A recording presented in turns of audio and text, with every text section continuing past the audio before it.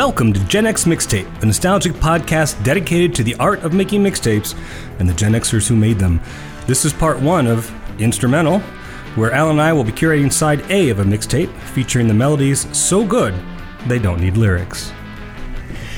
This was a novel concept for me. I have never in my 49 years created a mixtape of songs without lyrics. Either have I. No? Okay. I mean, my mixtapes always, they told stories. You know, I allowed the lyrics to say what I sometimes couldn't find the words to say myself when I would do mixtapes. So actually curating a collection of songs without lyrics, it's just, I don't know. I didn't know how this would work, but I'm really happy with my selections. There's a lot of good music here, and a lot of music I haven't heard in a very long time. Yeah, I was concerned at first when you suggested this episode I wouldn't be able to find 12 songs. I ended up finding like 30 to pick from. Right. Because you forget about the instrumentals. And like I realized, I mean, I guess I knew this, but I realized that in the 60s, there were a lot of instrumentals that hit. Oh, countless. Yeah. It just, there was a lot of the surf rock music and other stuff as well. Well, you know, we easily could do an entire mixtape of surf rock music. Yeah, right. And without words, no less. I mean, we've already used Wipeout. We did that first season, so that was a no-go. But Pipeline and Bongo Rock and The Ventures. The Ventures themselves, Walk, Don't Run. That's one I wanted to consider, but there was another one popping up, and I didn't want to have two surf rock tunes. Right. And my dad, who's staying with me for a few weeks here this summer, was a huge Ventures fan, so he'll never forgive me for not going with The Ventures. But the surf rock, we could do an entire episode on that. Easily, yeah. But no, I thought about going classical for a while. I thought about just putting on Hooked on Classics. Oh, yeah. I had that record. I came had that. real close. Parts 1 and 2, it's about a 13-minute collection, I think, of classical music in a montage, but it has that driving beat. It has a backbeat to it. Yeah. I had an entire LP. Did you have the album? Yeah, the entire LP. There were, I think, a couple singles from that, the one that everybody knows. But yeah, I had that. K-Tel. K-Tel Classics, yeah. But no, I'm really excited about this. Not in the way I've been excited about other mixtapes in the past, but this is so unique and so unusual for us anyway that hopefully our audience will give it a chance and I don't know. I'm hoping. It's strange what our audience likes. We look at our numbers and certain subjects we think are going to do well don't do as well as ones that we think, this isn't going to really hit, but we'll do it for us. And it happens to be a really popular episode. Can't figure that out. Well, I'm a music first guy. Right. And to try to explain that, even though I don't always pay attention to the lyrics, I still respect that lead vocal, that main vocal, as an instrument. And as of course, different lead vocalists have different character in their voices, and they use that instrument in different ways. So even though I'm a music first guy, I'm not one to just listen to a lot of instrumental music. And I just... It sometimes it's difficult because you're missing that. Even if you're not paying attention to what actually is being said, you're missing the most unique instrument of all, which is that human voice, because no two sound exactly alike. But going through this playlist, getting ready for this week, I was pretty happy with my choices. Yeah. So what were there any stipulations? What were the criteria that you selected for this episode? Pretty simple. I just chose instrumental songs that I love or that I feel had a significant impact on the pop culture of the day. There are a few on here that I wouldn't necessarily listen to on my own, but are very important to Gen X. Okay. Yeah, I pretty much did the same. All of my selections had to be created or recorded, I guess, in that sweet spot of 65 to 80, or they had to be in some way relevant to the pop culture that we grew up with.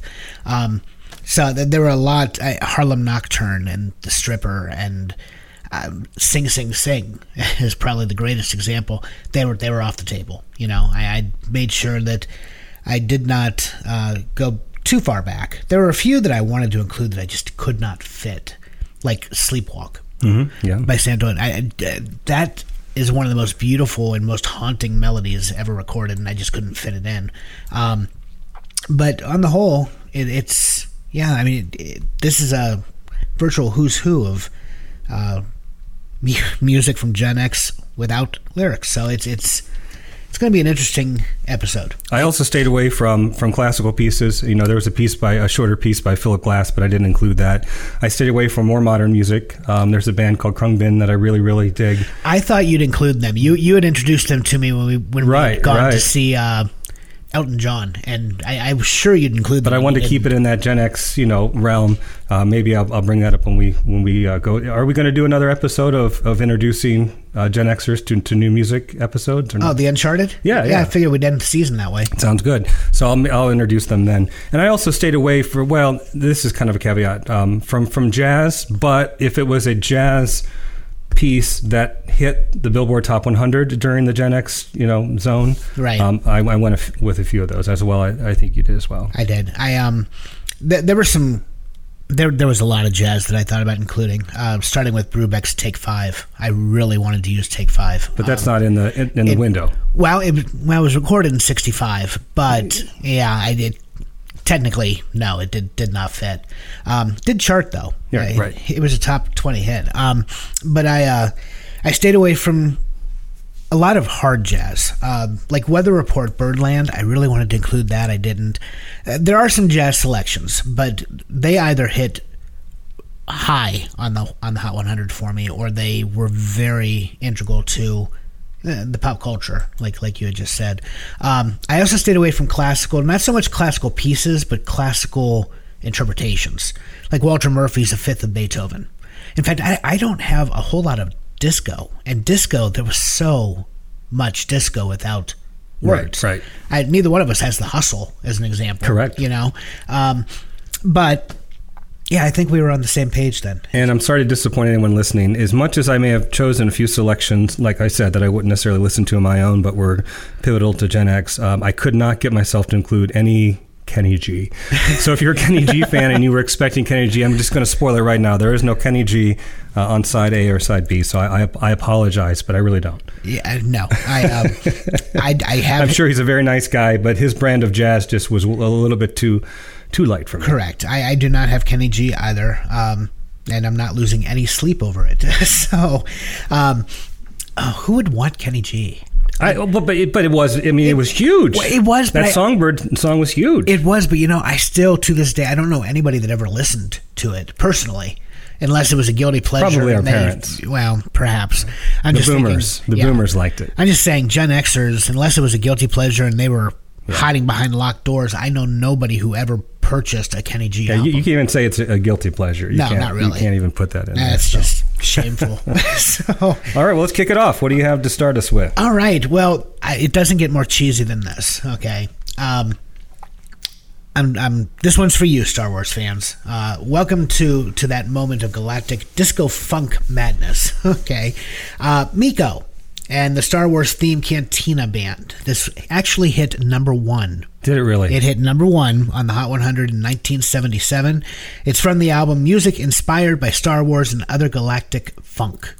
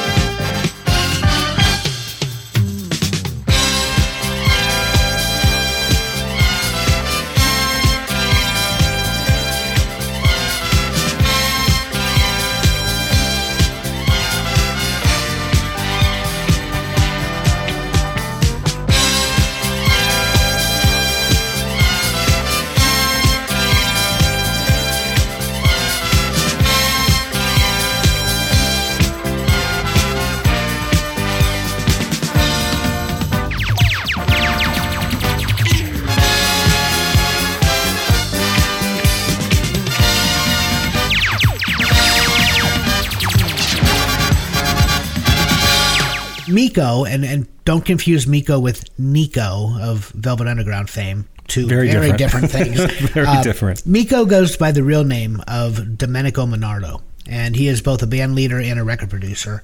Along with this composition, I guess he also released similar pieces based on Close Encounters of the Third Kind, The Wizard of Oz, a number of blockbuster films, actually. So Lucasfilm was okay with this? Yeah. It had to be. I mean... I could see Disney licensing this, but back then it would have been, Lucasfilm or John Williams. I'm not sure if John Williams has any say over it. I don't know, but I mean, nonetheless, he had to have gotten permission because he has actual sounds and sound effects from the films, which would... Of course, things were a little bit looser back then, and then maybe they just thought, well, if we get sued, we get sued. I don't know. Perhaps. I don't know.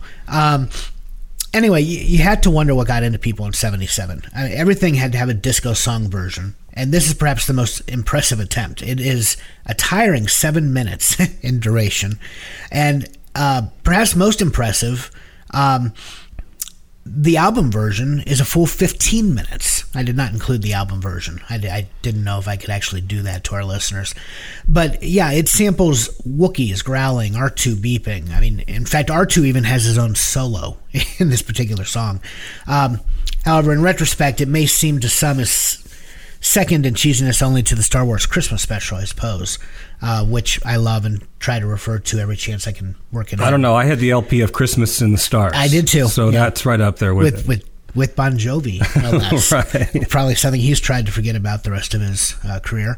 But if you lived through the late 70s, you doubtless flashed back to roller disco when listening to this. Fans with a keen ear, you'll notice that many of the musical leitmotifs for each of the major characters are covered in the song as well. If you don't know what a leitmotif is, it's a little musical snippet attached to characters in media. So, Hail to the Chief, for instance, might be considered the president's leitmotif. In Star Wars, the Imperial March, for example, plays whenever Darth Vader's part in the story comes up. There is also Luke's theme and Leia's theme. All of them are present in this particular... There's Obi-Wan. Oh, yeah. Has a theme now in the new series. Yeah. One more bit of trivia. The Cantina theme, okay, actually has its own name. I never knew this. The Cantina theme is actually called... where is it? Figure and Dan... Figure and Dan's the name of the band. Right. Right. Figure and Dan and the Moto Nose is the name of the band. Where is this? That is hilarious. I took notes saying that it has its own name and I did not include It's obviously very forgetful. Anyway, there it is. It's called Mad About Me. The actual Cantina theme is called Mad About Me, according to Wikipedia. Okay, so I'm taking... Well, that's a pretty good source. Yeah, I'm taking Wikipedia at its word. Mad About Me is actually the name of the Cantina theme. And... Miko, I guess he was enthralled with John Williams' main title theme when he first saw Star Wars on opening day in 77. He did not think that the London Symphony Orchestra's performance had the makings of a Billboard hit, which he was very wrong, because we could have used the Star Wars main title for this episode. Sure. It actually peaked on the Hot 100 at number 10. Star Wars theme was a top 10 hit.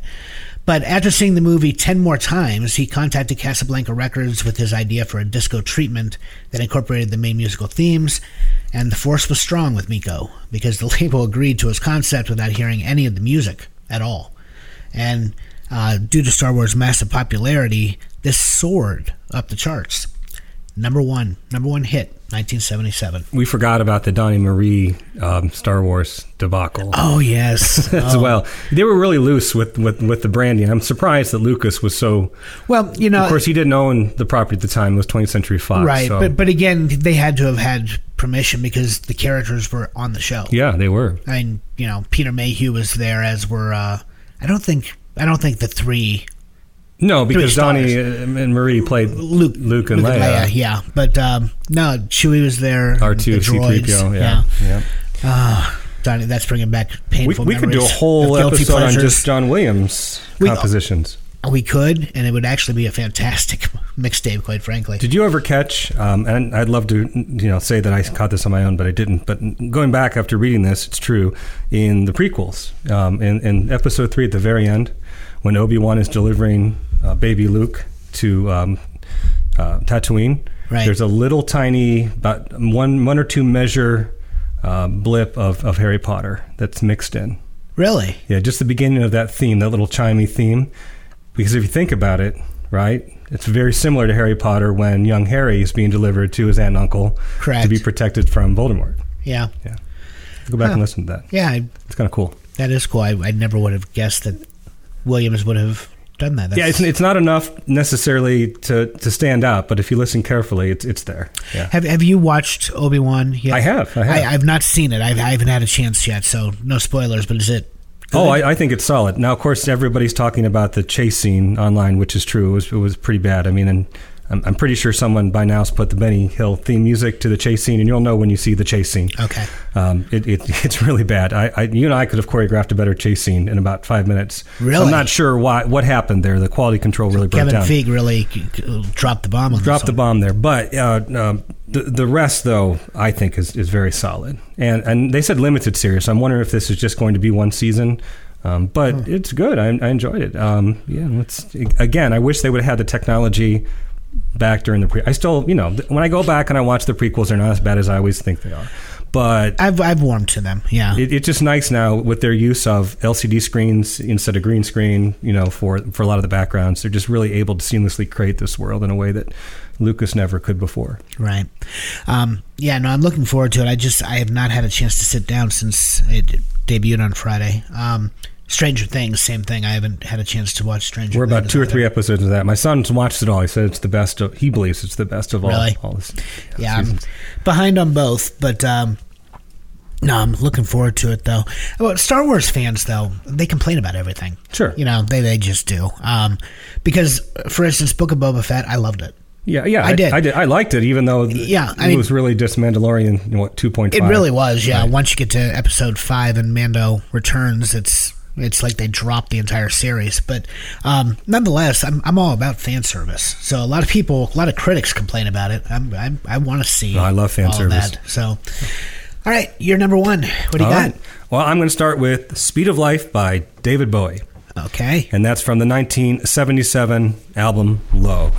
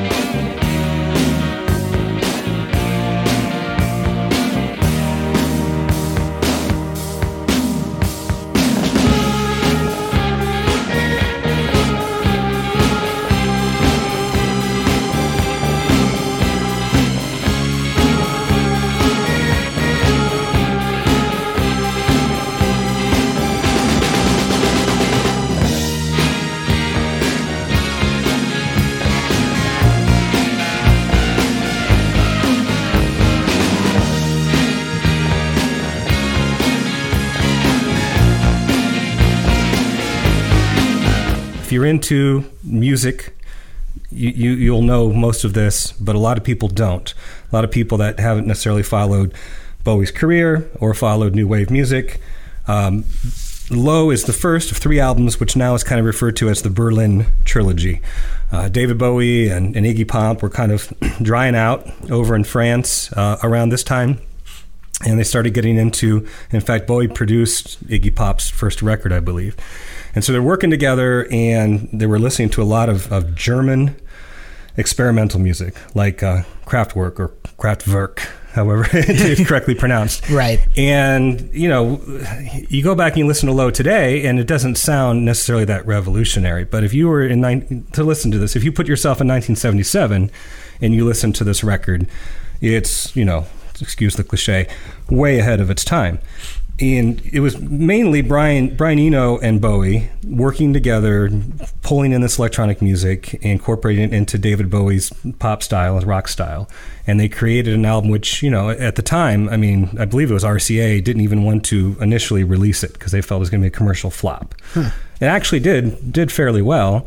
The critics were a bit divided at the time, usually with anything that's ahead of its time. Right. But now people look back and say it is one of the most influential records ever made in the rock era. bands, post-punk bands like Joy Division, Cure, Trent Reznor call it one of the main influences in their, not only in their youth and listening to these records, and Low particularly, but then in their own music later on. In fact, even Philip Glass, I'm a big fan of Philip Glass. Right. In 1992, he composed 3 symphonies based on these records, and the first one's called the Low Symphony. Really? And so he, and I believe he might have worked, I don't know this for sure, if he worked with Brian Eno on that project or not, but he basically took the themes from this record and made a symphony out of it. So it's weird. You listen to it and you can hear the themes, but it's still very different. It's not like a note for note remake symphonically or anything like that. So yeah, it's really, really interesting. But yeah, we've talked a lot recently about Kraftwerk, and of course they were just inducted in the Rock Hall. And the fact that not only did they influence post-punk and new wave, but I didn't realize this until we saw a lot of the presenters talk about hip hop. I'm not a huge hip hop fan. Not that I don't like hip hop. I'm not immersed in that world.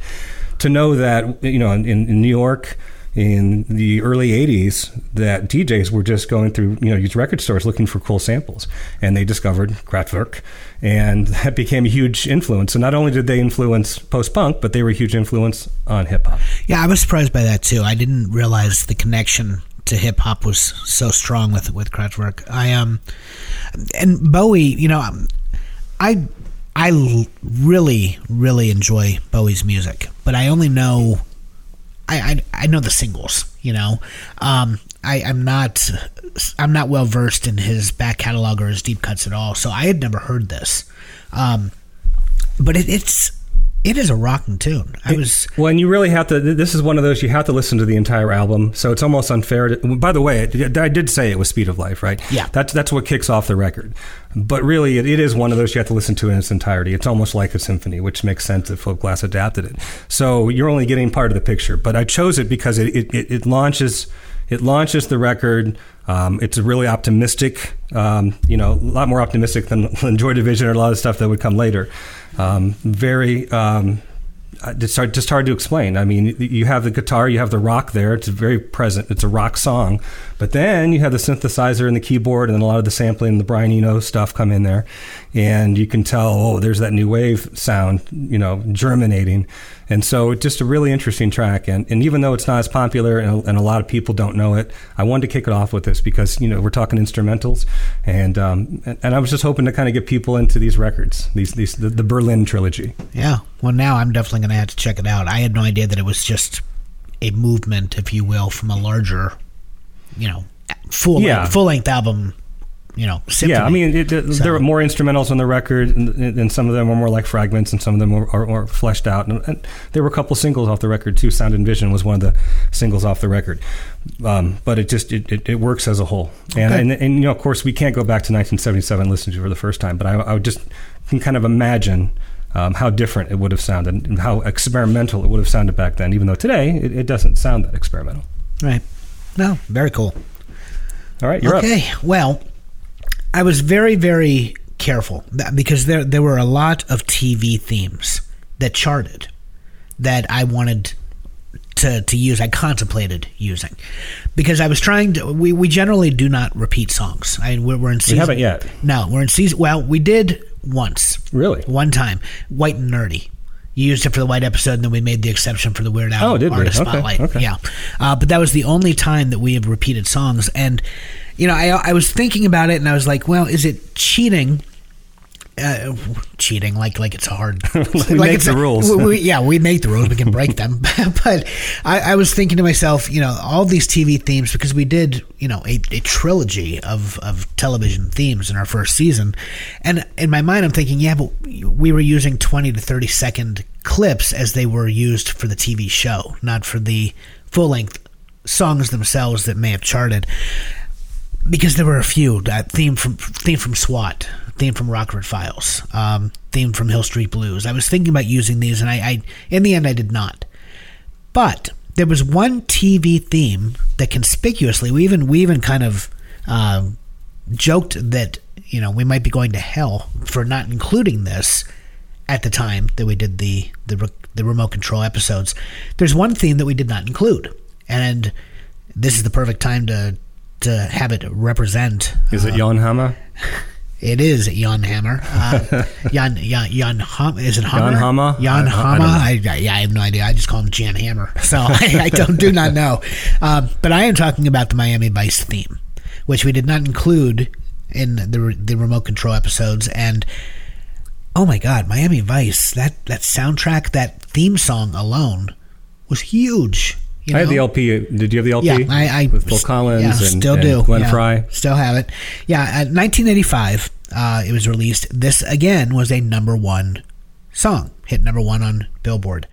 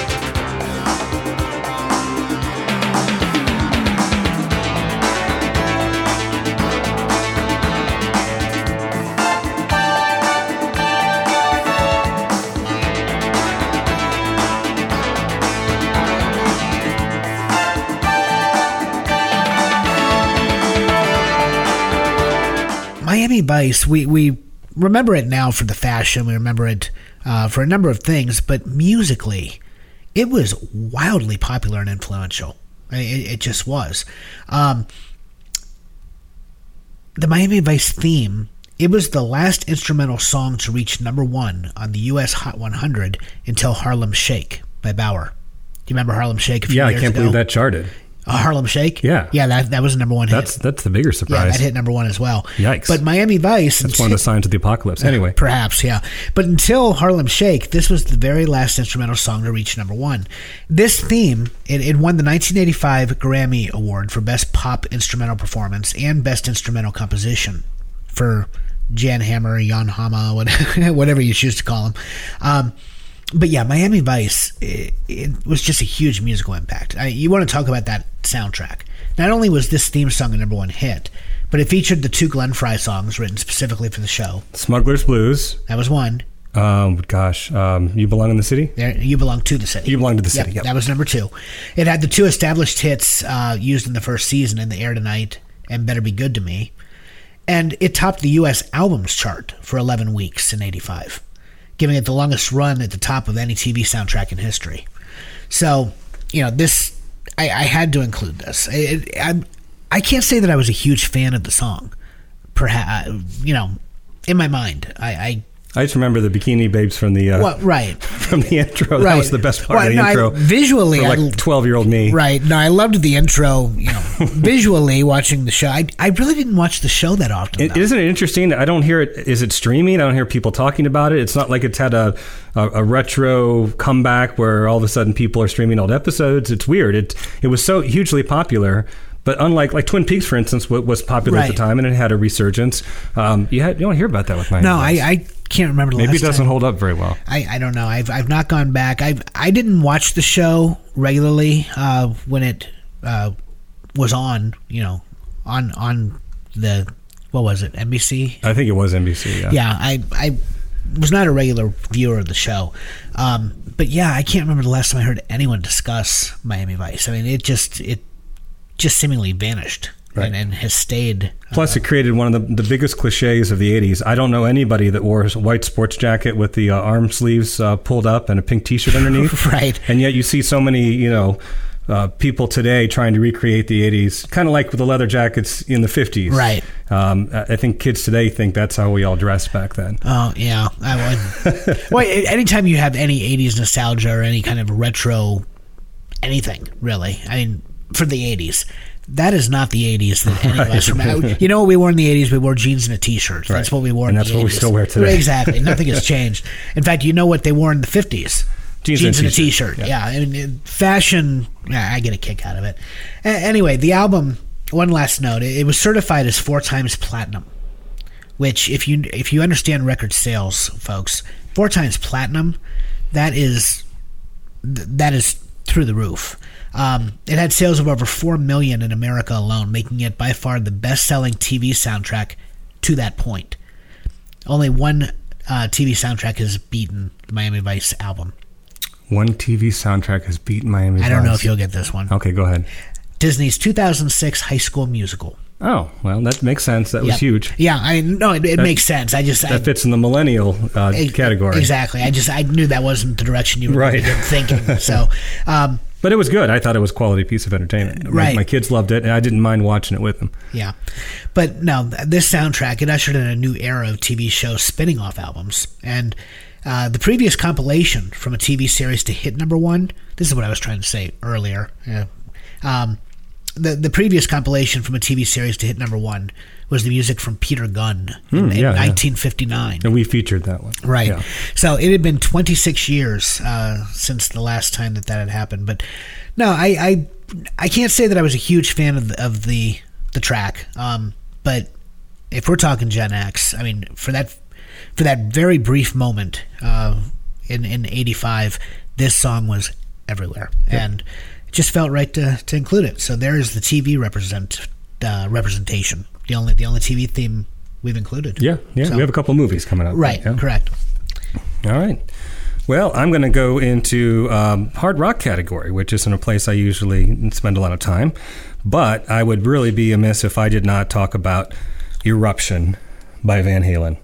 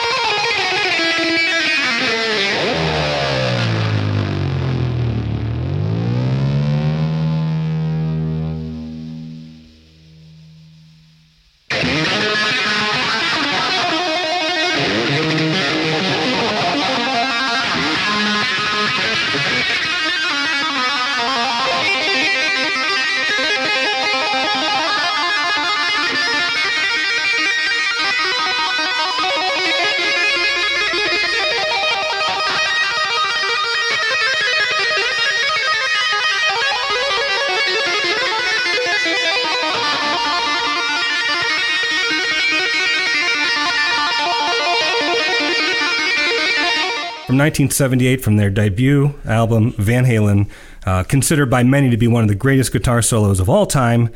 It's not only just a great guitar solo, but it's notable because Eddie Van Halen didn't invent the tapping method when you actually tap up on the neck of the guitar to kind of get the ringing, chiming sound. And of course, there's a lot of amplifiers and effects put on. But the double tapping, he used both hands to tap, and he was able to do it so well and so fast that it really just inspired a whole generation of rock guitarists after that.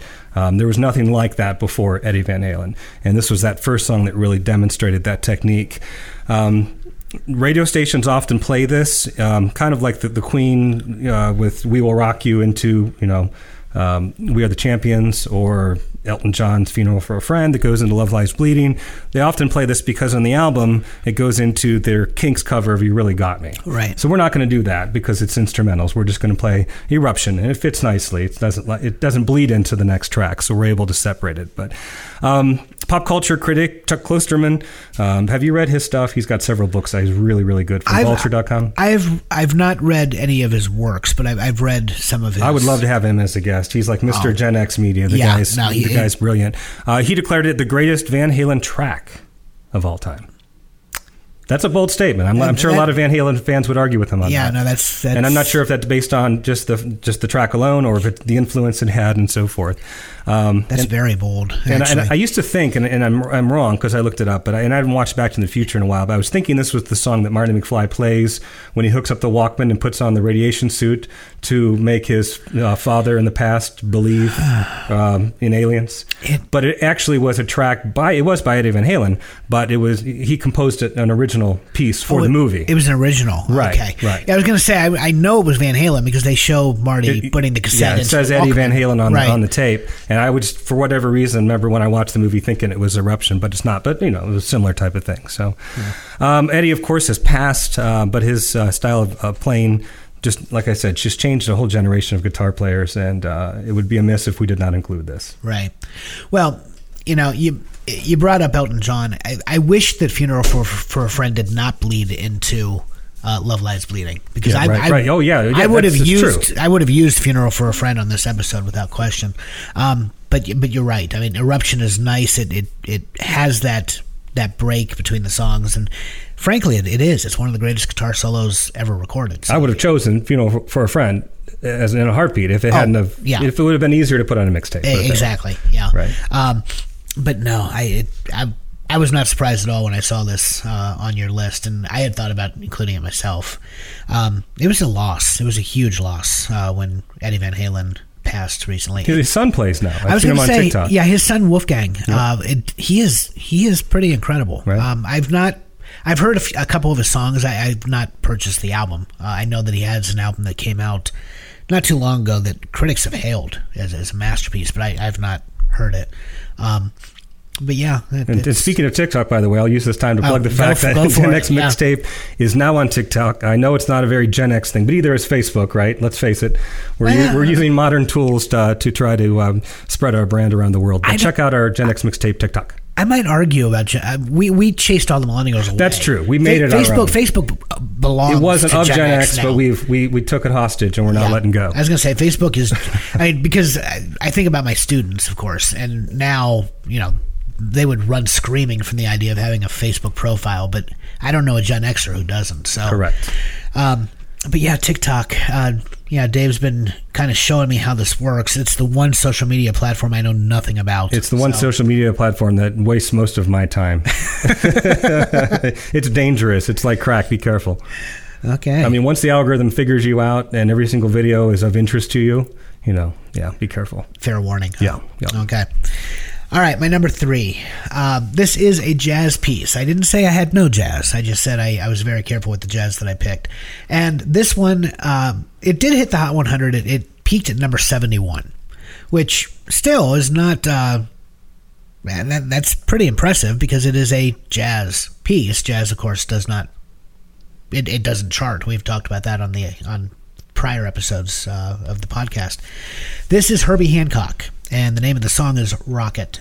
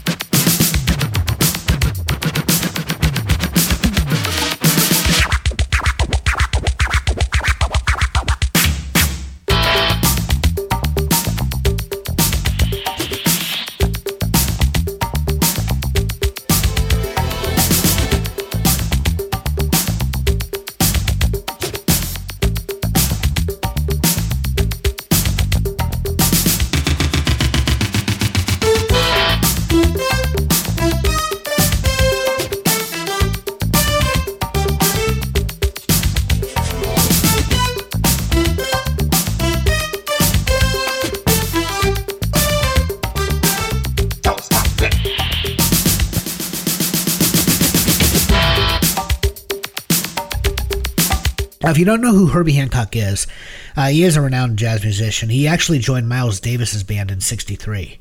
And Davis taught Hancock the importance of experimentation and about how you can achieve excellent results by letting the people working with you experiment as well. And, while jazz purists wanted no part in Rocket, because this is an electro experiment, really. I mean, from start to finish, he was throwing everything at this song and just trying to see what would stick, Even though jazz purists were not fans, it created a fresh new sound, thanks in part to the production of Bill Laswell and the turntable work of Grand Mixer D, ST, who, each got the green light from Hancock to do their thing. This was the first song to feature scratching. Very first one. Before the hip-hop community even embraced it. This really? Even in some of the late 70s hip-hop, like Rapper's Delight, they didn't scratch, huh? Yeah, this is the very first one. And for anyone not familiar with hip-hop, it was the first time that they heard the sounds of a record being manipulated on a turntable to the beat. I should say it's the very first song to chart. Okay. Yeah. Let me I stand corrected. The very first song to feature scratching that charted. The hip-hop community had already been doing it, but it had not. Well, that's the thing about Herbie Hancock. Like you said, a renowned jazz musician, but he's bringing in elements now of the street culture of the time. Exactly. He's bringing in the synth, the scratch. I mean, it was a very contemporary jazz tune. Right. I didn't even consider it that. I remember watching on MTV. Remember the video? Yeah, I'm sure you're going to talk about that. But at the time, as a kid, I didn't see that as a jazz piece. It was just kind of a quirky, synthesized piece, Yeah. But no, scratching, I mean, if in the 80s, unless you were a part of that culture, music listeners had not really been introduced to this manipulation of the turntable to the beat. I mean, it was funky, and it was very new sounding, very fresh to anyone who was not a part of that culture, immersed in that culture. The technique was pioneered by the DJs Grandmaster Flash and Grand Wizard Theodore, and they performed throughout New York, of course. The video, you brought up the video. Yes. The video, it featured a host of animated mannequins, and it was one of the I forget the name of the artist. Do you have the name of the artist? That it was like a performance artist, I think, that used robotics in his. Right. I'm trying. Anyway, it's fine. Yeah. I couldn't remember his name. Yeah, it might be in here. I'm taking a look. I don't remember. Nonetheless, it was one of the most innovative music videos of the era, and I remember I was more fascinated by the video than I was the song. The song, it was catchy. I mean, I remember at 83 seeing the video, and the song was, it was kind of infectious, but that video, it just kind of blew me away because nothing in the video made a lick of sense to 10-year-old me. Right. I'm just sitting here trying to figure out. It was almost scary. I was pretty disturbed by it, actually. Yes. And, I went back to watch it again. I hadn't seen the video in years. And you know what immediately just came to mind? Was Toy Story Sid Phillips. Oh, yeah. And all of his little toy creations, because you watch the video now and all these mannequins, the pieces and parts and how they're put together in a very Frankenstein Are there home appliances too? Yeah, okay. Yeah. I haven't watched it since the 80s. So. Yeah, and it's a lot of stop motion animation as well. But yeah, I was watching the video and I'm like, this is like walking into Sid's bedroom, But the video was very popular on MTV. It won 5 music video awards in '84. Best art direction, best concept, best editing, best special effects, and most experimental video. And I would say even of more importance, along with Michael Jackson and Prince, Hancock was one of the first black artists to get significant play on MTV. But he barely appears in the video. Right. Because, Michael Jackson was the one that broke the color barrier. Exactly, right? Yeah. And what year was this? This was 83. Okay, so it's the same time. Same actually, time. After. In 82, I think, is when Thriller Correct. dropped. Yeah, Billie Jean would have been 82. But yeah, the video, it was directed by Kevin Godley and Lal Cream, who also made the Police video for Every Breath You Take. Their directive was to get Hancock played on MTV. And it was a daunting task considering the network's reluctance to play black artists. Even more daunting because he was a jazz artist. But keeping the artist out of the video was a way to take the race factor out of it. And it that's unfortunate. It was, yeah. That's a very dark kind of a stain on the history of the music video network. In America, most people heard the song on MTV, though. It wasn't a big radio hit. Hancock wasn't on the radar program directors outside of jazz formats. So, the song was far too unusual for most top 40 stations. So, it was the video that kind of introduced a new generation to. Well, I remember talking about it on the playground. I remember that was a song. Really? Oh, yeah. I can't say I ever talked about it on the playground. But actually, I think I might have had a record. It was like a break dance, one of those records that came with a fold out that showed you how to break dance. Gotcha. And I had a bunch of different like remixes, like Grandmaster Flash was on there, Blondie was remixed. But anyway, I think Rocket was on that, so I had it. You know, it's interesting you bring up breakdancing because Hancock, he was playing a guitar, and he performed the song on the Grammy telecast in '84. Okay, and he shared the stage. I remember this with mannequins and props from the video, and in a clever twist, some of the mannequins turned out to be real people. Oh, and that's creepy. Yeah, they came to the front of the stage and they did some impressive breakdancing as Hancock was playing the song in his Grammy performance, which actually I'd have to check. I don't know if this is true or not, but my guess is this was the first time that scratching or breakdancing, either one, was featured in a Grammy performance. Yeah, it could be. I'd be willing to bet anything that's true. Yeah, but unless we count the moonwalk from Michael Jackson. Was that the Grammys or was that a special? It might have been It might have been a TV special where that first appeared, but I'm sure he performed it also on the Grammys at some point. Oh, I'm sure he did. Yeah, I'll have to go back and watch that Grammy from Herbie Hancock, that performance, because that sounds interesting. Yeah. All right. Yep, your turn. All right. Well, again, I don't talk a lot about hard rock, and now I'm actually going to talk about metal, which I talk about even less. I've made the distinction very, very many times on the show that I see a big difference between true metal and hair bands. Okay, and so where I didn't get into the hair bands like Poison and Motley Crue and Rat, I also wasn't a fan of metal, but I at least had a respect for it, especially Metallica. I remember in high school, Metallica, I started seeing Metallica shirts and started to, listen here or there. And I knew it was a lot different than the hair band stuff. And I really kind of had a respect for it. And then in college, I had some friends that were fans, and I listened to more of it. And I still don't listen to Metallica very often. But when I do, I think, why don't I listen to more Metallica? Like, it's really, really solid stuff. And they have a couple instrumentals. One's Orion, which I considered using. Right. But I instead chose to go with the Call of Cthulhu because we're both kind of Lovecraft fans, and why not, right? Yeah. We can talk a little bit about this song.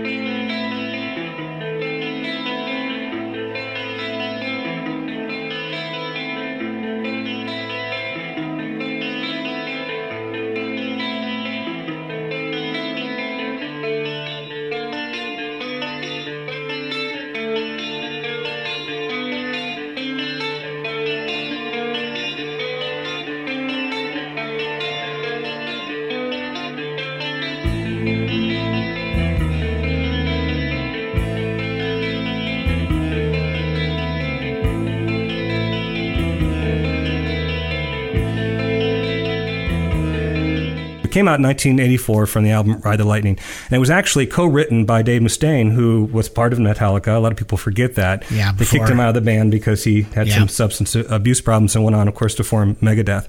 But he does not perform on this track. He co-wrote it, but he was gone before they actually laid it down in the studio. But like I said, it was inspired by Lovecraft's greatest monster, Cthulhu, which I'm not even allowed, shouldn't even say, because when you say his name, you bring the monster closer to you. Yeah, according to Lovecraft's story, anyway. And that's one of the reasons why Metallica spells it Cthulhu, which is different than the traditional spelling of Cthulhu. Right. And there was some debate as to why they misspelled it. One was there's actually kind of debate on. I mean, I've always said Cthulhu, but some people do say Cthulhu. And so some people thought that they were phonetically spelling it to correct people's mispronunciation. But there's also, if you go back and you watch some YouTube videos on Lovecraft scholars, there's a whole other pronunciation that they insist that we're getting it wrong. I don't even remember how to pronounce it, but who knows, right? But other people think they chose this spelling for the same reason that you're not supposed to say the name and you're not supposed to write the name. And so they misspelled it on purpose as to not bring the curse upon themselves. Interesting. Okay. Yeah. The original title of the song was When Hell Freezes Over.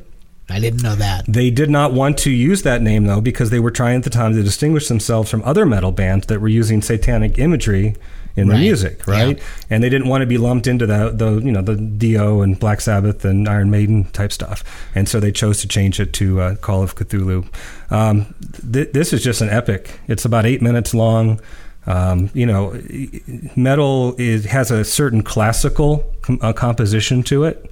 It's weird to think, to compare metal to classical music, but really it does have movements, and it has different, refrains that reprises throughout, and just the harmonic guitars in this, and the way that it drives, and it just winds and bends throughout. It's just an epic listen.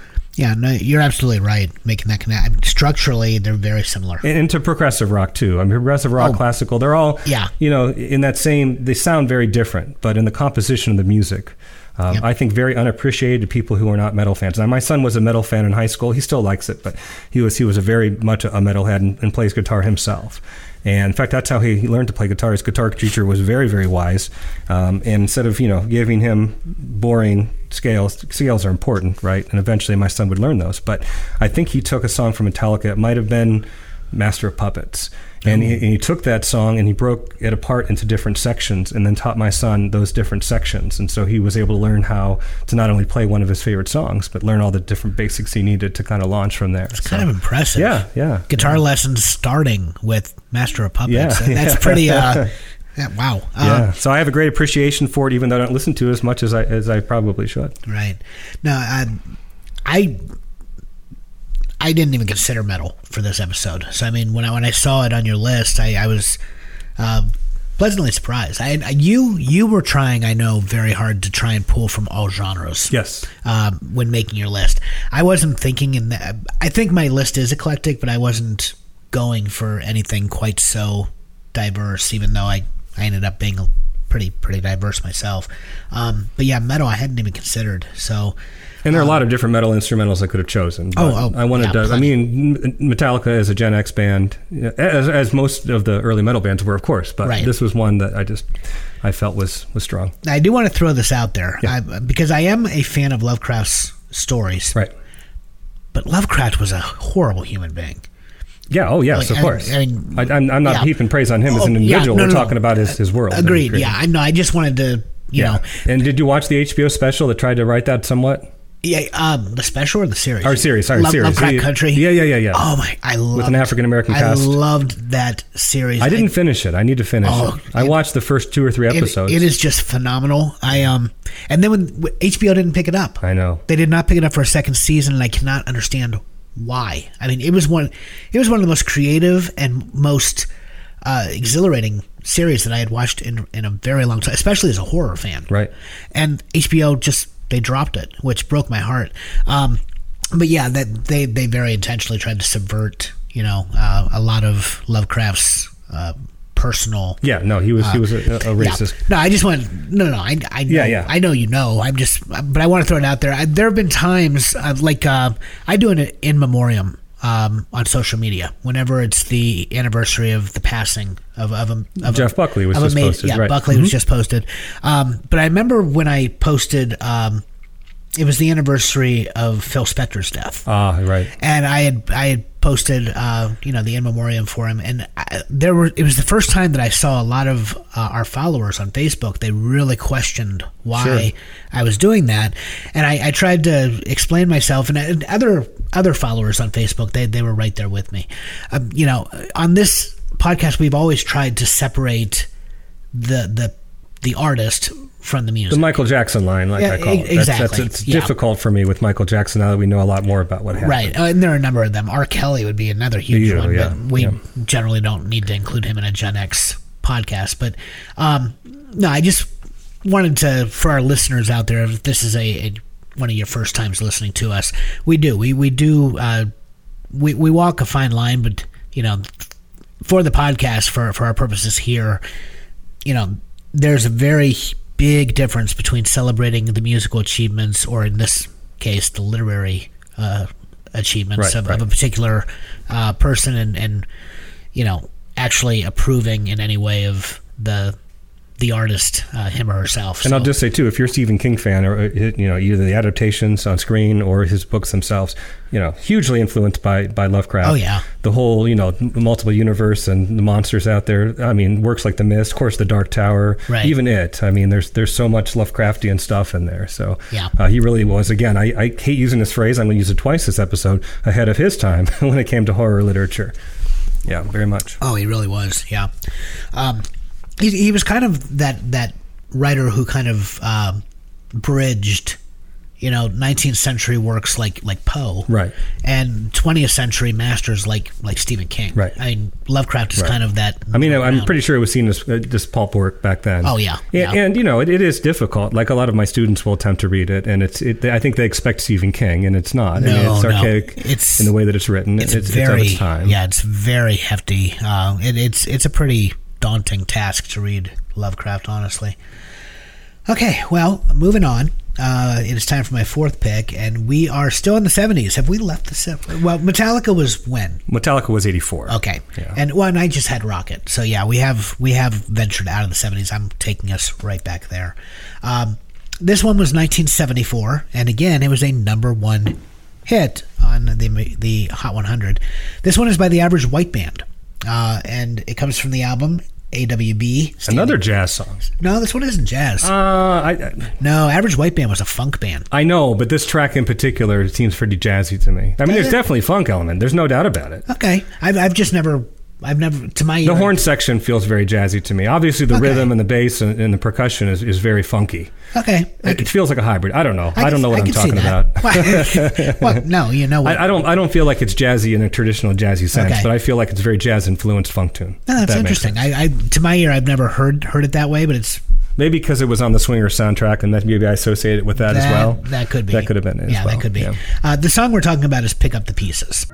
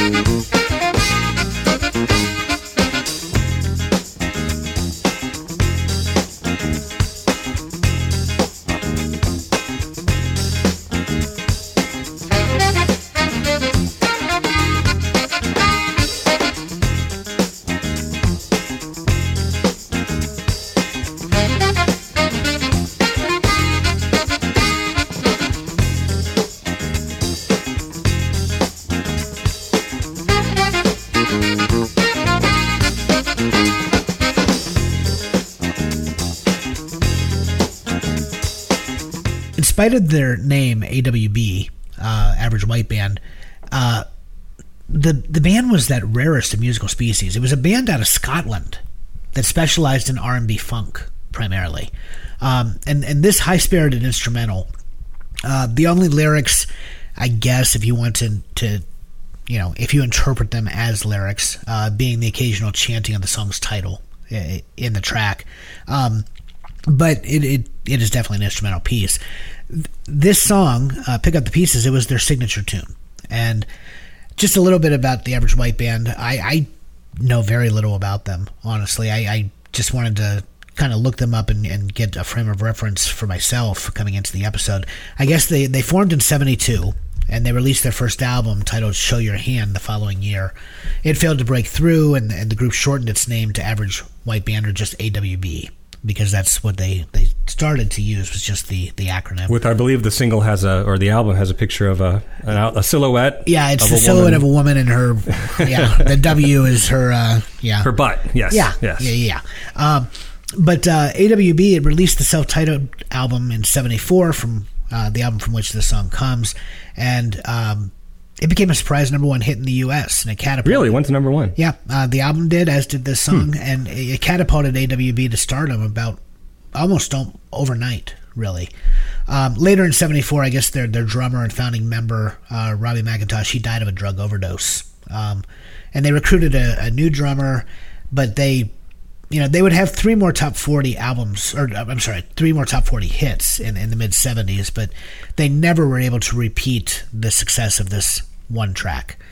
Pick Up the Pieces. It's just a jam. It's one of those songs, and I hear it a lot. I mean, if you listen to the oldie stations, and I hate using the term oldies because now, of course, it's music. Magic 105.7 is playing 80s music. As an example, right. Oldie stations. They played 50s when we were growing up. Yeah, I miss the 50s and 60s as oldies. I don't like the idea that we have grown so extinct and ancient in our cultural leanings.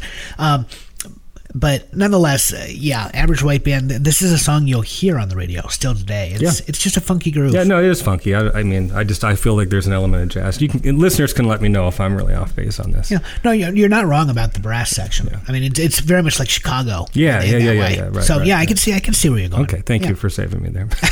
You're very welcome. Well, we're very chatty today.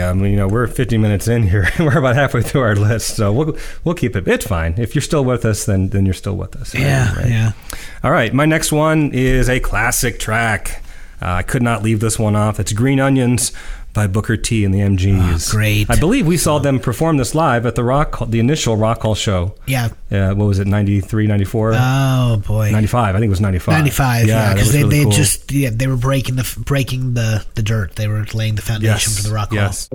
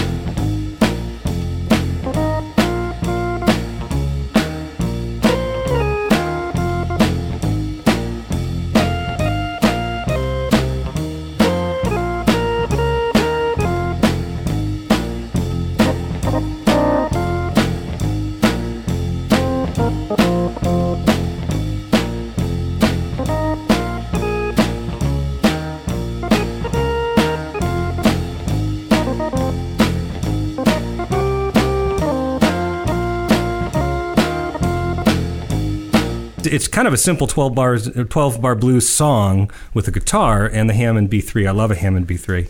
And they kind of take turns with the spotlight, right? The guitar takes a verse and then the Hammond takes over and they kind of go back and forth. Contrary to popular belief, the song is not inspired by marijuana. It is actually inspired by a cat.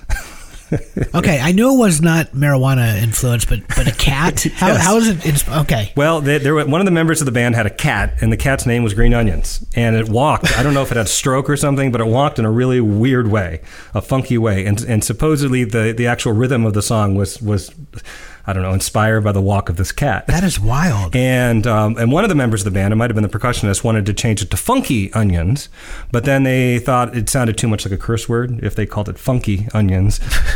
So they just changed it to Green Onions, back to the cat's name. So there you go. Not about marijuana.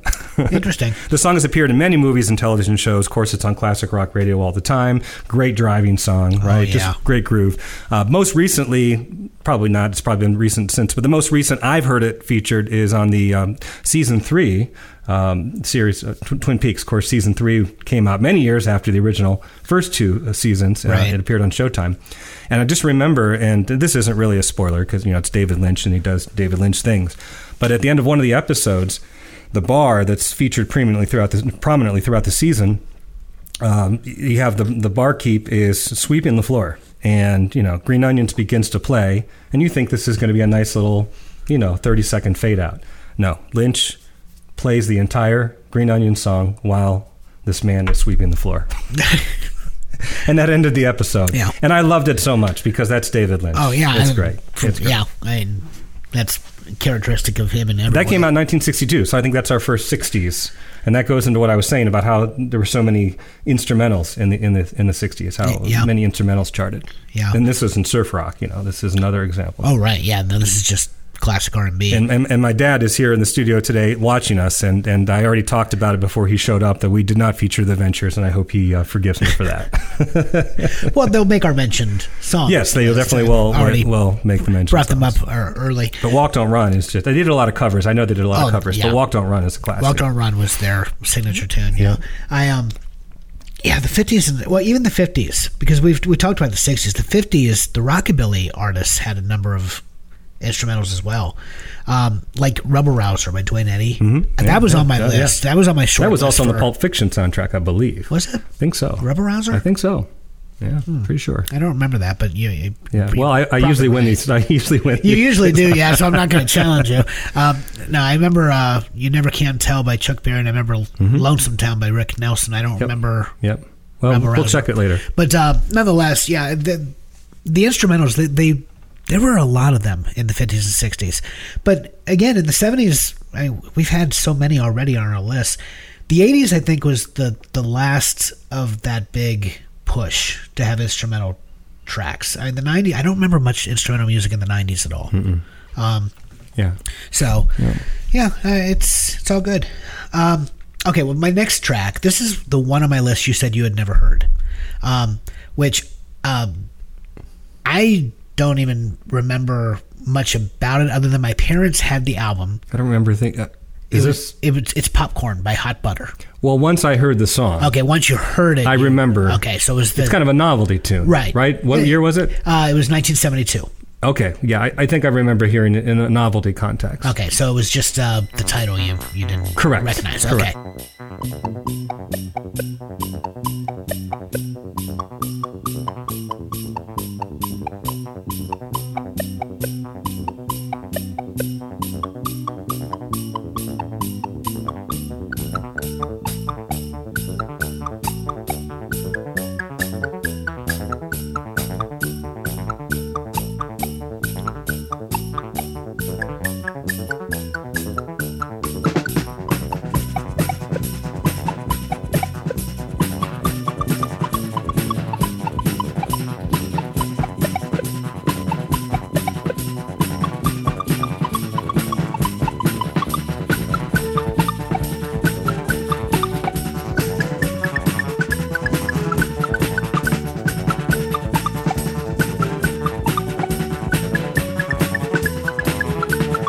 This is a band, Hot Butter, that I know nothing about.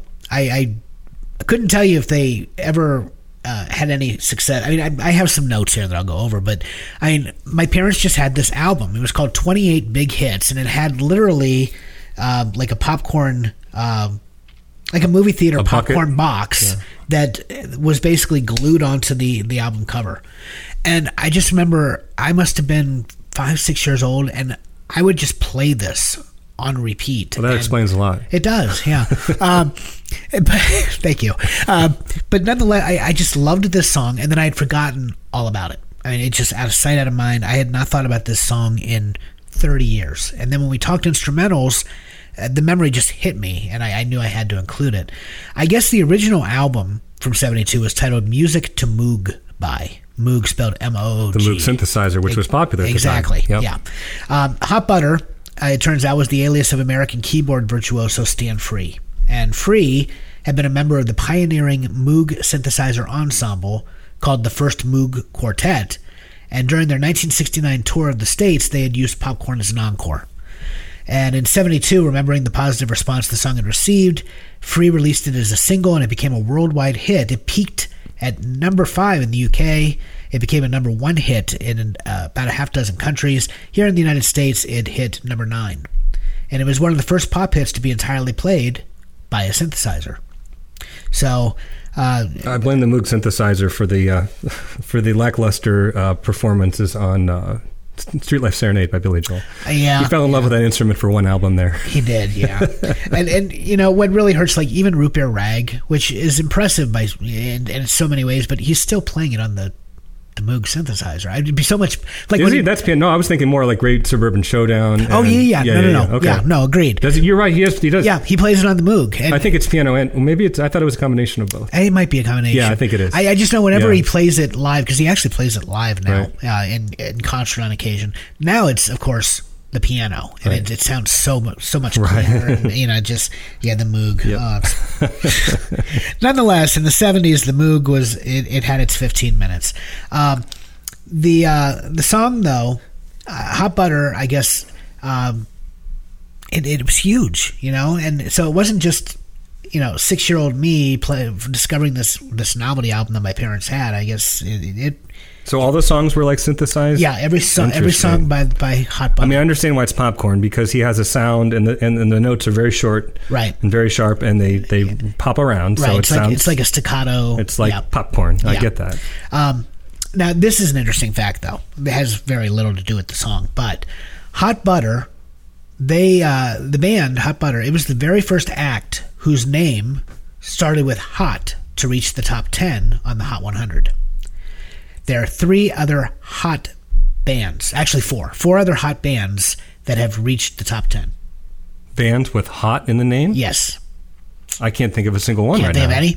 One was Hot Chocolate. Oh, okay. Yeah. Okay. Yeah. Their big signature hit was You Sexy Thing. Right. There was a band called Hot, which I'm not familiar with them. I guess their big single was Angel in Your Arms. I don't know what that is. Hot Shelly Ray. Early 2000s, they had Tonight Tonight. And then the big one, I thought you'd name this one, the Red Hot Chili Peppers. Of course. Yeah. Red Okay. Hot Chili I'm thinking Peppers. hot is the first word. Yes. Right. Okay. The only other bands with hot in the title that have hit the Hot 100 top 10. And last point that I'll make, because I actually watched this coming into before the episode today. The Muppets actually made a video for Popcorn, and it's actually Maybe that's where I know it from. I don't know, but they made a video for this song That in might be 2010. Oh, and- 2010. Yeah, Okay. it featured. So it wasn't the original Muppet Show. No, not the Muppet Show. But it features the Swedish Chef, who Oh, jeez. basically he inadvertently starts the tune when he's microwaving popcorn, and it is a lot Now of I'm fun. going to have to look that up. Yeah, it's a lot of fun. So I just wanted to throw that out there. If anybody out there is a Muppets fan, definitely check out the Swedish Chef playing popcorn. Ork. All right. Another classic. I'm going to go with another classic from 1973 from the album Dreams. This is Jessica by the Allman Brothers Band. And full disclosure, when I was a kid, I thought their name was the Almond Brothers Band. Oh, as easy. in the nut. Easy mistake. And then I realized, no, they're not the Almond Brothers.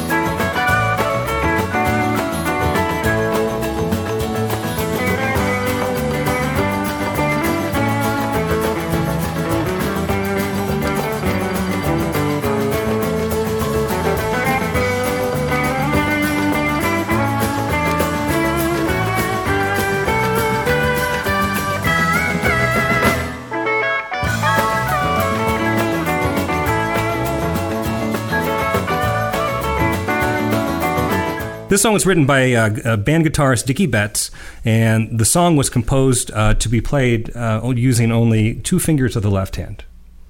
Really? Yeah. I'm not sure why that was a goal of his, but Wow. yeah. That's new. I never heard that before. I suppose if you are unfortunate enough to only have 2 digits, you can still play this song. There you go. The track's name was after the track was named or titled after Betts' infant daughter, who bounced around to the rhythm of the song. So he named it after his daughter Jessica. Huh. Yeah, that's one thing I think I always find interesting is when you title a pop song with lyrics, usually the title is pulled from the chorus, Correct. Or the refrain. Not all pop songs sometimes doesn't even appear in the lyrics, but when it's instrumental, right? How do you title the song? Is it based on the mood? Is it based on the rhythm? Some image it conjures up. In this case, it was his infant daughter. The song was not nearly as commercially successful as the previous single, which was Ramblin' Man, but earned a permanent spot on classic rock radio for years to come. And, we did, I cannot believe I didn't choose this when in season 1 we did our road trip episode. because this is one of the greatest road tripping songs it is. Of all time. But we used Ramblin' Man because, of course, we did use the song Man. is about a rambling That's why man. we didn't use Jessica then. Okay, right. That's the only way I could see we didn't use this song, because we don't repeat artists on the episode. So yeah, I mean, this is one of those. I'm taking a road trip to Boston here in July, and I think I'll make a mix tape or playlist, and this one will probably start it off, because roll the windows down, play Jessica on a summer day. Doesn't get better than that. Right. And, this is just a fun tune. And it goes on forever. Yeah. I mean, it's a long track. A lot of these instrumentals are long tracks. Oh, they are, yeah. This is going to be one of the longest mixtapes we have ever made. A Boston road trip sound. Are you going to start with Please Come to Boston? No, maybe, yeah. Dave Loggins. It's not a very... I don't know if it's a road trip. It's a great road tripping song, but thematically, yeah. Or you can start with Cheers, where everybody knows your name, I suppose. But Allman Brothers Band, of course, from the Southern Rock, time period when you, of course, had Lynyrd Skynyrd, and we've talked about 38 Special. I guess they're kind of Southern Rock. They were from Florida, and Southern Rock light, Right. But there are a lot of those bands, and to me, it's kind of those Americana bands that have one foot in country, folk, and one foot in rock. And the Allman Brothers were the original Southern Rock. Oh yes, too. yes. I'd venture a guess. I don't know which Allman Brothers or Doobies. I don't know which would have come first chronologically, but they were the first two, because the Eagles started. They were more the California sound. Yeah, they were the California sound. Laurel Canyon sound. Yeah. Yep. But no, the Southern Rock, the country rock, it's good stuff. All right, this is my last pick of the episode. We're not doing too bad. No, we're not doing too bad, actually. Made up for the chattiness earlier. Yeah. All right, I had to include this. You can't do an instrumental mixtape and not include dueling banjos.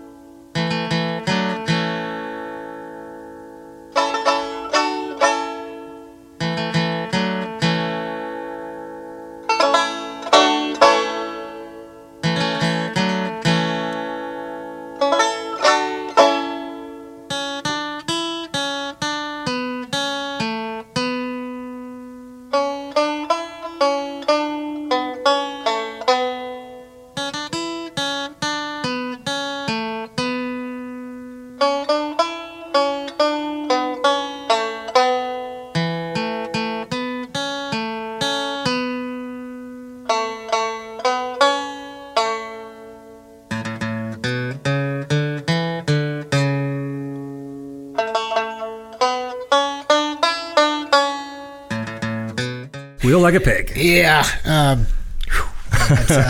It's still, that movie still holds up. I still enjoy watching that movie. It really does, yeah. And the cast. Burt Reynolds, Jon Voight. I mean, come on. Yeah. Ned Beatty. Yeah, Ned Beatty, who just passed not too long ago. It's a fantastic film. And I've never read the book. I have not either. Yeah, I've not read the book that it's based on.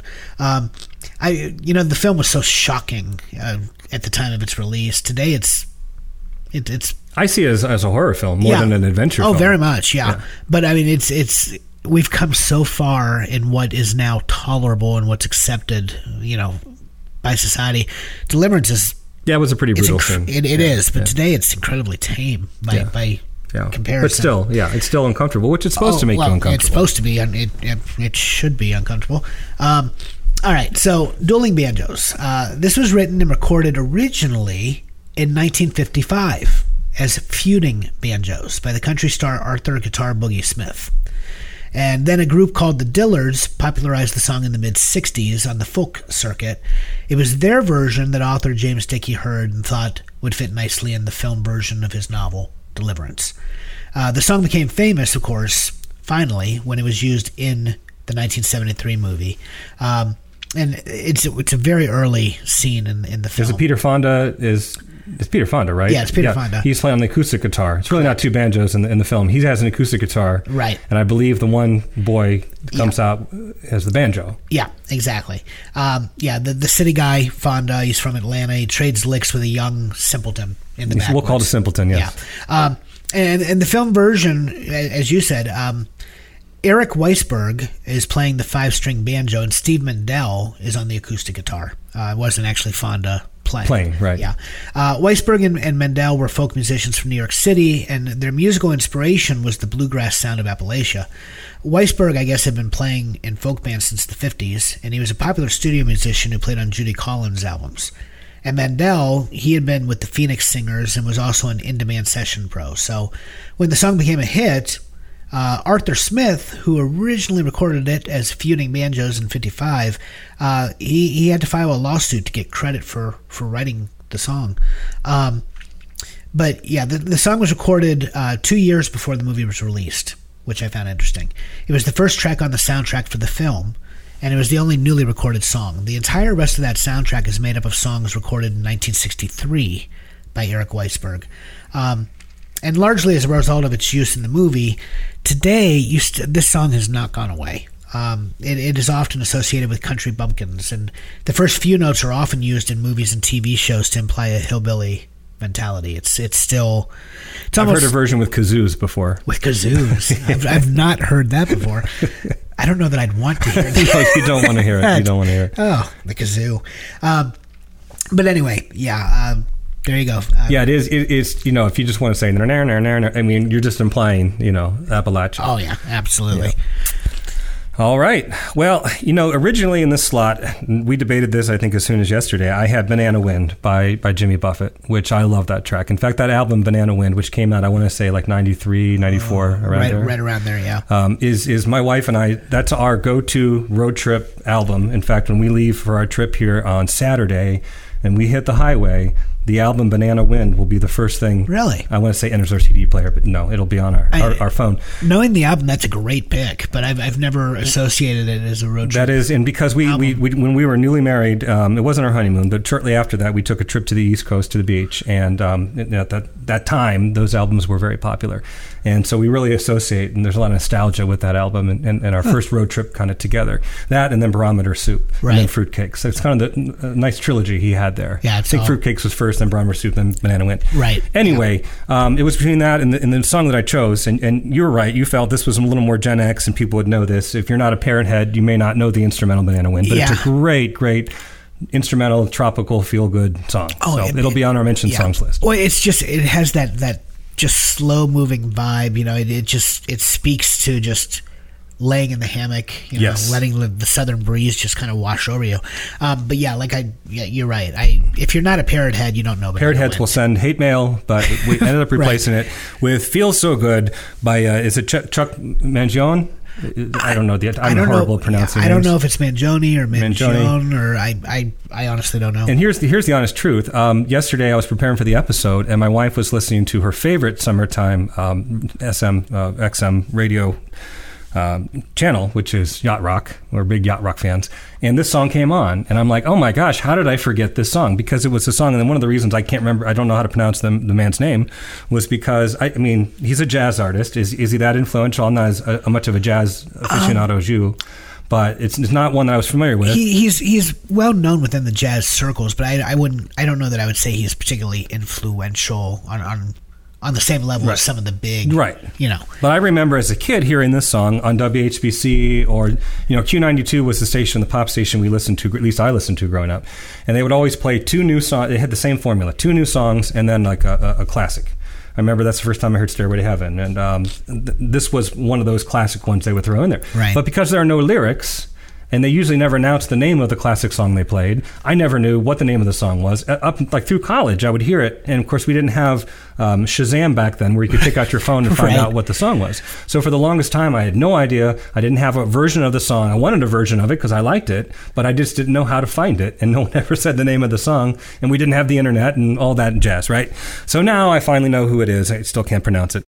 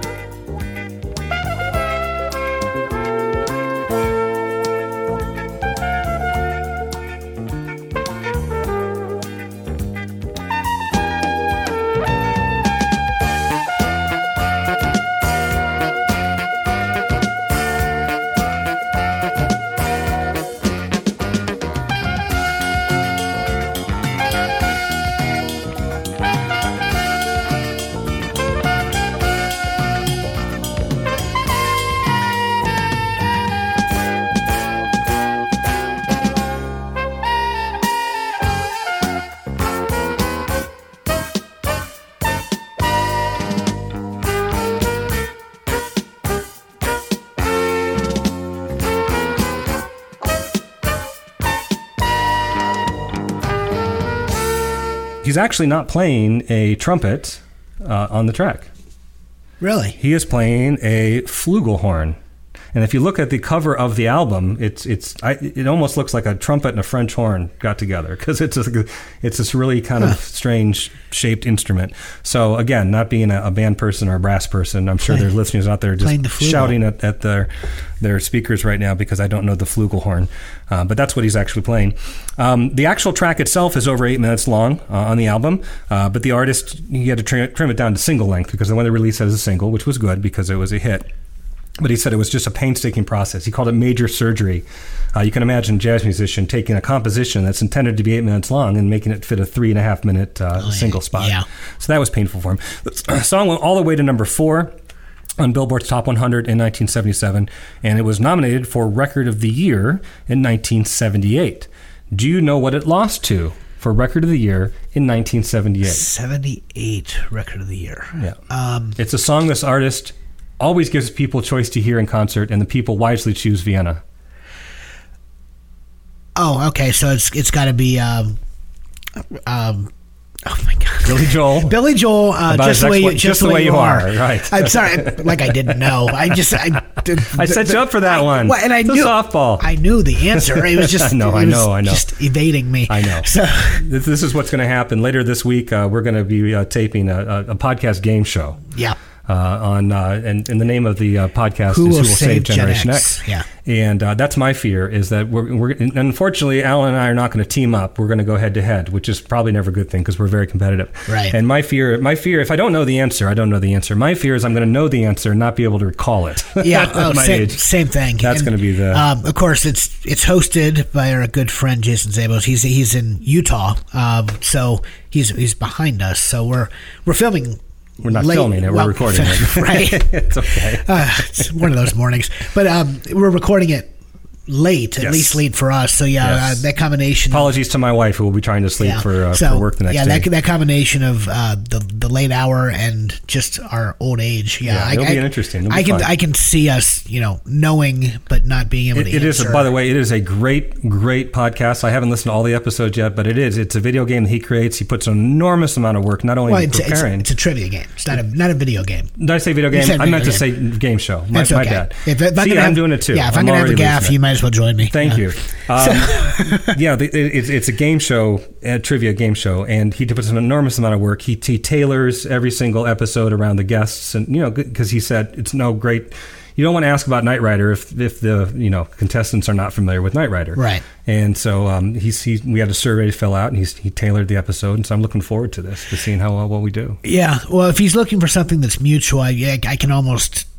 I don't know. In my mind, I can almost see the categories. Billy Joel, Bruce Springsteen, Stephen King, Star Wars. So it's going to be it'll be fun. It's either going to be right there, and we are going to get very competitive, or we are just going to forget everything. It's going to be an awful blank. But check out Who Will Save Gen X. It's a wonderful podcast, and we want to give a plug, and we'll, of course, give more as the time comes. Probably sometime in the end of July, we'll probably be dropping that. So anyway, yes, it lost to Billy Joel's Just the Way You Are, which is somewhat ironic since Joel hates that song, and it reminds him of Elizabeth, his ex-wife, and it's not one that he plays live. But just a quick, we've talked Billy Joel ad nauseum on this podcast, but that is still, it's probably one of the great standards of the last. Yeah, it is every bit the classic.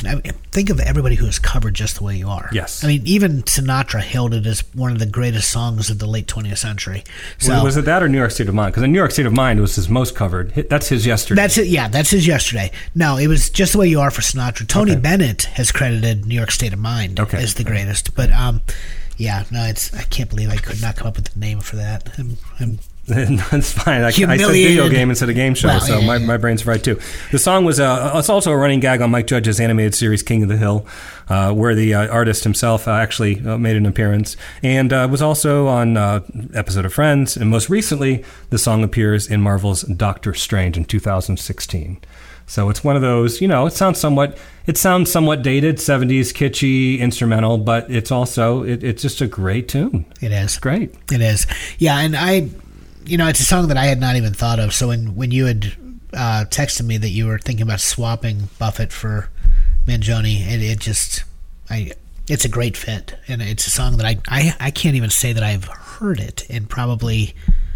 I gotta listen to Yacht Rock, right? Yeah, no, you're right. I mean, it's omnipresent, like in clips and films and the like. But actually listening to the song in its entirety, WHBC, they used to do that a lot. In fact, I remember the news with the intro and outro of The Stranger. Right.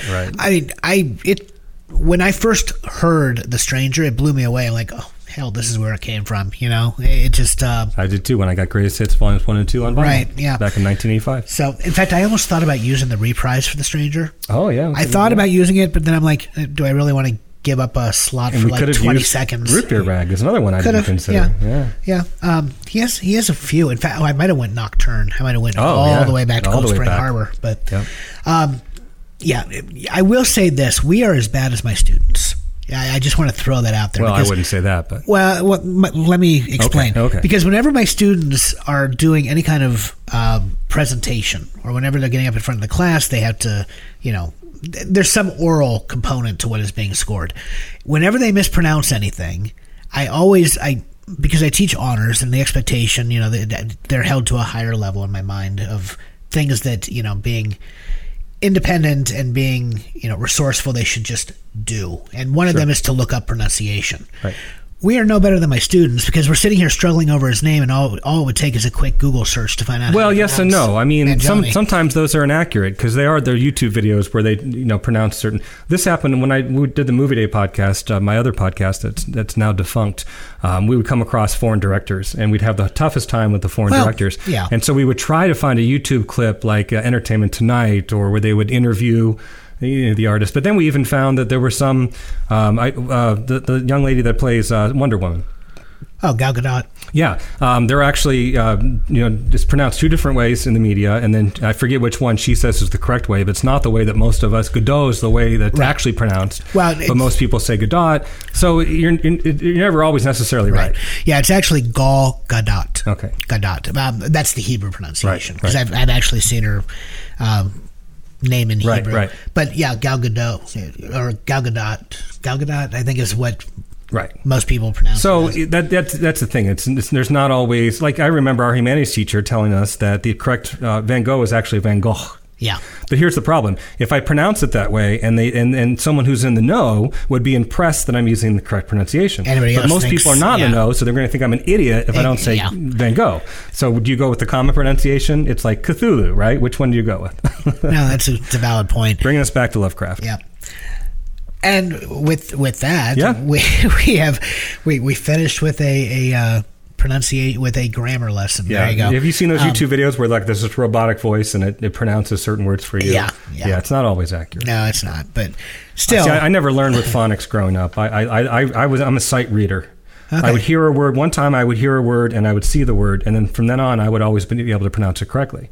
But and in fact, I read something. It said, "Don't make fun of kids who mispronounce, or adults who mispronounce words, uncommon words, because that means they're a reader. They're readers, yeah. And if they weren't, if their phonics skills aren't up to par, you're apt to mispronounce words that you read. So. Right. Well, and phonics being what they are, there are more exceptions to every rule than there are those that follow the rule itself.